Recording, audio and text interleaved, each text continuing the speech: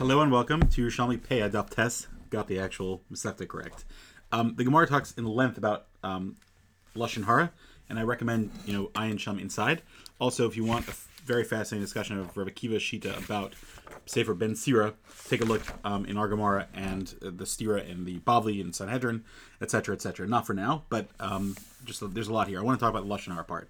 So the Gemara says a very famous thing here, which is that Lashon Hara kills three people: the one who spoke it, the one who heard it, and also the one who's spoken about. And the Chafetz Chaim explains in Shmiras Lashon something very, very important from the Zohar. Basically, how does this work? And he explains that the Rakia, the kingdom of Hashem in Shemayim, the court, works in a way that is represented down here. And that is that just like down here, people like to lay low and not be scrutinized by the king or by the IRS or by the other departments. So too up there, when a person says Lashon Hara, what happens is it draws attention to that person that is being spoken about, because in Shemayim they say, oh, they're saying bad things about this guy. Is it true? And the Gemara actually, it's funny, the Gemara actually gives examples on Daf Ches in the Ozoda print about people that said words like, hey, let's go visit the sick Rav Yochanan, and that was in front of a tax collector who now remembered, oh, there's a Jew named Yochanan, a simpleton, who owes money. And then they collect the money from him. The Gemara says that's actually Lashon Hara. Now, you could argue that if somebody's making you lose money, the Chafetz Chaim has discussions about that as well, but that's not the case here. And the Gemara even says that this guy thinks he's a chassid because he's visiting a sick rabbi, but really he was doing it with the intention to turn his friend in, who was evading taxes, which is none of his business. Ramosha Feinstein's tshuva about whether someone could become an IRS auditor is a whole different shaila here. He basically says that it's mutter because someone else would do the job anyway. Ayin Sham, and ask your local Orthodox rabbi as always. But anyway, so the Chafetz Chaim explains based on the Zohar that when someone says Lashon Hara, it's mekatrig against that person that's being spoken about, because in Shemayim they say, oh really? You're drawing attention, just like in that Gemara, Keviyachol, so to speak. Obviously Hashem is aware of everything, but there's a certain element of kitrug. Now, what that also does is that then they say, oh really, wait, who is saying Lashon Hara? Oh, that guy, wait, let's look at his books too. So he ends up getting hurt, and then the person that heard it also gets hurt. Then the Gemara says something Peladic, which makes sense as well, that in the case of Shaul, it actually killed 4 people, which is really an overlap. The Gemara says Doeg, who spoke it, Shaul, who was Makabla, and he killed Novi or Kohanim, or hated David, one of both. Achimelech, that it was said about him in that context, and Avner, who actually encouraged Shaul not to make peace. We know that when either encouraged him to kill out Novi or Kohanim by whether he was Makabla, he wasn't necessarily Makabla Lashon Hara or not, that they gave David food, but he just encouraged him. He sat by quietly, and he was in a position where he could have protested and Shaul would have listened. Or the Gemara explains that David was trying to make peace with Shaul and cut off a piece of his garment to show I could have killed him, and Avner said, no, it probably got caught on a thorn, and it doesn't mean anything. And then David took further action, Ayin Shav in the Gemara. Okay. The second thing I want to talk about, so therefore it killed 4 people. But again, you see there's a tremendous kitrug by speaking Lashon Hara. The last thing I want to talk about is a snake.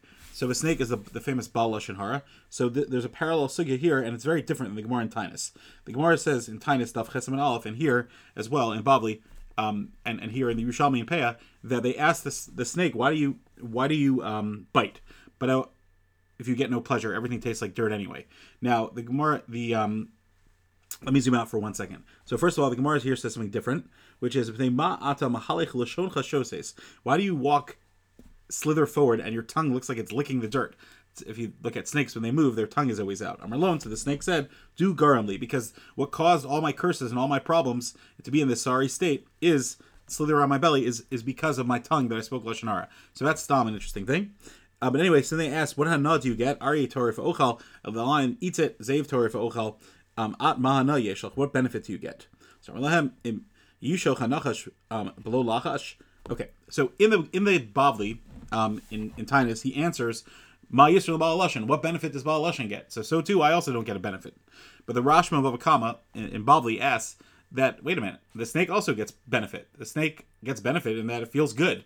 Shane, it has pleasure from biting into this thing. And so he says the same thing with the Baal Lashon Hara. The Baal Lashon Hara accomplishes nothing. You're just bashing someone, destroying someone's life, etc. But there is a certain pleasure of actually the actual deliver. But there is no beneficial one. For example, the Gemara is saying that, well, at least the wolf eats it, or at least the lion eats it. There's a nutritional and taste value. For the Nachash, it could just eat plants as well. It doesn't have to eat. Whatever it eats tastes like dirt, so it doesn't get any pleasure anyway in the digestion. So great. So you get some pleasure in the killing, just like the Lashon Hara itself. Anyway, in the just a very very chashuv rashba to be aware of. The in here in the Yerushalmi gives a different answer, and he says, "Im yashach hanachash v'lo lachash, il mali itzmar li min hashemayim is amar li min hashemayim." Nachis lo havina nachis. I am a messenger of God. God told me to bite. That's why I do it. So it could be that there's overlap because he's saying that I fulfill God's will to bring out the bad, which is kind of the kapara for his lashon hara to some degree. The Gemara in Erechim also gives the same answer as in the Bavli in Erechim has the same thing as in Tainus, and the Maral in the Siva Lashon Perek Gimel says a very famous thing that basically the essence of a snake is evil, which we spoke about, because it's not doing this. Its behavior, according to his interpretation of the Gemara in Erechim and the Gemara and the Bavli in Tainus. Why are you doing this? You get no benefit of it. It shows that it's evil. There's certain evil. It's so too with the Baal Lashon Hara. It's not a avera that gives you tremendous pleasure. It's an avera that is coming from pure evilness. And then continuing, this is also found in the Bavli and other midrashim. But why do you bite one small limb and then it gets felt throughout the whole body? So he says that's how the Baal Lashon Hara does it as well. And he explains that he says the Lashon Hara here, but he kills someone in Rome, or he says it in Rome and he kills in Syria. Why those cities are used, I always say there's significance, but not for now. Although I have to look in the Agadas Leo. I did not look at if he says it speaks about that. And why are you found bein agederos, between the fences? So he said, "Ani poratz the giddur shalom," because I'm a fence breaker. And remember, poritz geder yishachar nachash, which is the curse that happened. And last thing I want to say is that the Gemara also says something very very fascinating. That chitzei gibor shenunim im gachle resamim. This is an earlier Gemara. Kol kli zayim makim kohen. Every weapon normally kills locally. A sword, for example, kills whatever it touches. V'zeh makim merachok. But this lashon hara, it can destroy at a distance. And again, it's tremendous musar. One of the reasons that speaking lashon hara is mekatri against us as well, Rahman al-Islan, and that's the whole point. That's why it's such a chus to learn Shmiras Lashon from the Manchester Rashiva Rav Segel. That was one of his things, that lashon hara destroys our own lives. It takes away the shefa. Also, kol gachalim kolim v'chutz kavagim and fnim. The other coals, if they're extinguished on the outside, they're extinguished on the inside as well. But this one, even though on the outside it's extinguished, it's not extinguished on the inside. And that's exactly what the problem is with lashon hara, that it could literally continue to destroy. And just what to think about when we open our mouths, to be very, very careful how we impact other people. Have a great day.